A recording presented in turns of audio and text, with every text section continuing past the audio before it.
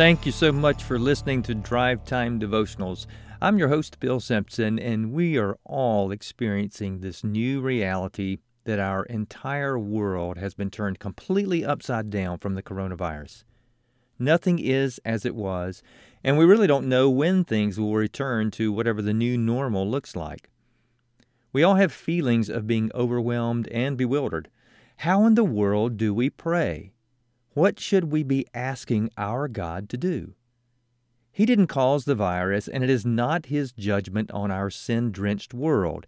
It is the direct result of how our sins impact every aspect of life, including microorganisms. Let's face it, we live in a completely broken world. So the big question is, how can we pray with confidence in the midst of this pandemic? Well, thank God His Son gave us the answer. A couple of months before His crucifixion, Jesus began teaching His disciples and all of us, His followers throughout time, how to pray with absolute confidence. He began with an illustration of mountains flying through the air and said, "Nothing will be possible for you," from Matthew chapter 17, verses 19 through 20. Pretty shocking, right? Did Jesus really mean if we have enough faith, we can rearrange the landscape? Now fast forward again to Monday of His Passion Week. That is the week prior to Jesus' crucifixion. Jesus gave another illustration, this time using a fig tree. Because the tree wasn't being what it was created to be, which is a tree that produced figs, Jesus cursed it and then said, "And whatever you ask in prayer, you will receive if you have faith." That's from Matthew chapter 21, verse 22, also paralleled in Mark chapter 11, verse 24. We hear that amazing statement and want to know, how can we grow our faith? I want to get what I pray for, so how can I triple shot Red Bull my faith? Jesus is the master teacher. Notice what He's doing. He's setting the stage to give us this answer. So now we move from Monday to that Holy Thursday night just before His crucifixion. He's with the 11. Judas has already left the room, and He now reveals the answer to confident praying. And He says it several times so we'll all get it. First, He promised that anything we ask in His name will be answered by His Father, because that gives His Father glory. Here's what He said, "If you ask anything in my name, I will do it." Jesus reiterated that several more times that evening. This is found in John chapter 14, verse 14. Of course, the trillion-dollar question we all have is, what in the world does it mean to ask in Jesus' name? That certainly can't be simply stating those three words at the end of every prayer. So Jesus explains what it means. John used chapters 13, 14, 15, 16, and 17 to describe the events of that Holy Thursday night. So what happened is, after their dinner, they get up and they leave the room and they head to the Garden of Gethsemane. John chapter 15 begins with that trip to the Garden of Gethsemane, and apparently as they were walking along, Jesus stopped beside a vineyard to give this incredible illustration of what it means to be His follower.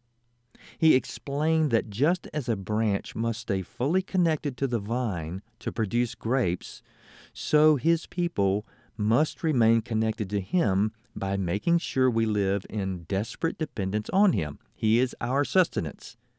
Then He promised this, "If you remain in me and my words remain in you, ask whatever you want, and it will be done for you." There it is. There's the answer to asking in His name. You see, in those days, the people would understand that the phrase, "in my name," meant in complete alignment with who He is and what He is all about.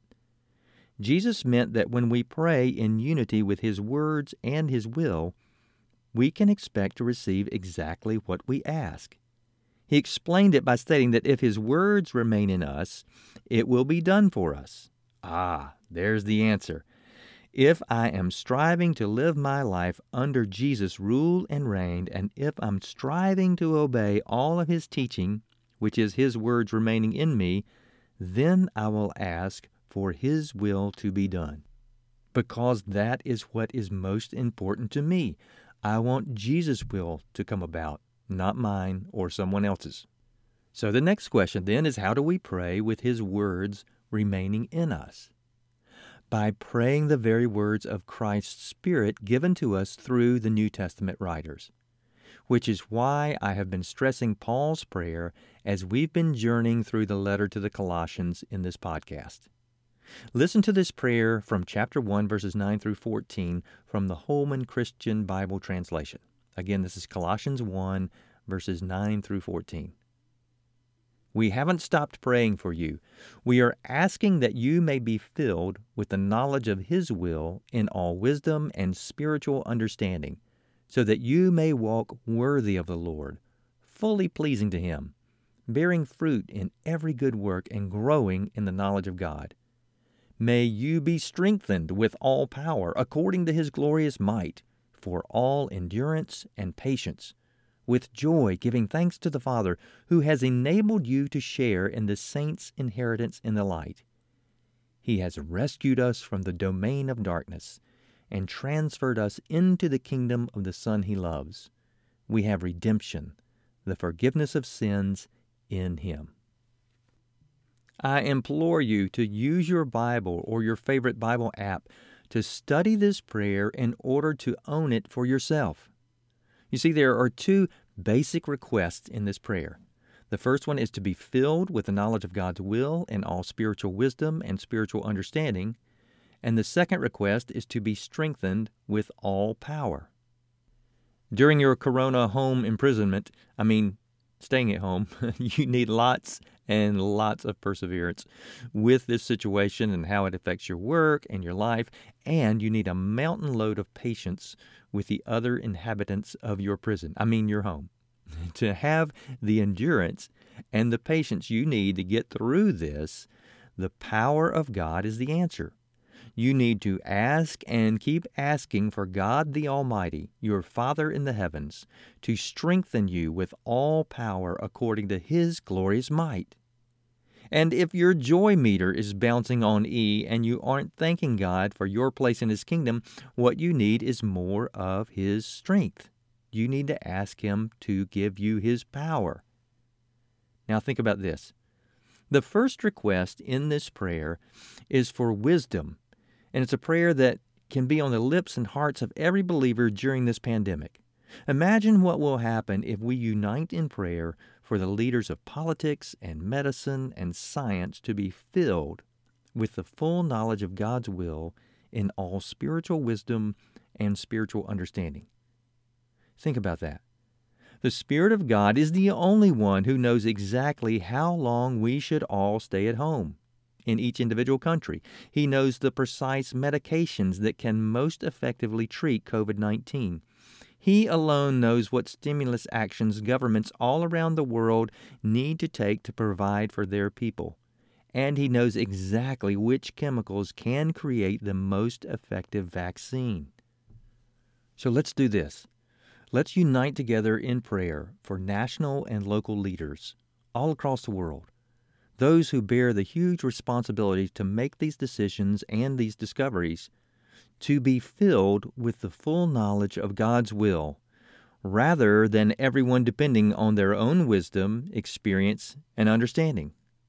Let's ask and keep on asking for Jesus' people to be strengthened with all power according to God's glorious might, for all endurance and patience with joy, giving thanks to God, because we have an eternal inheritance that is shared with all of His people across the globe.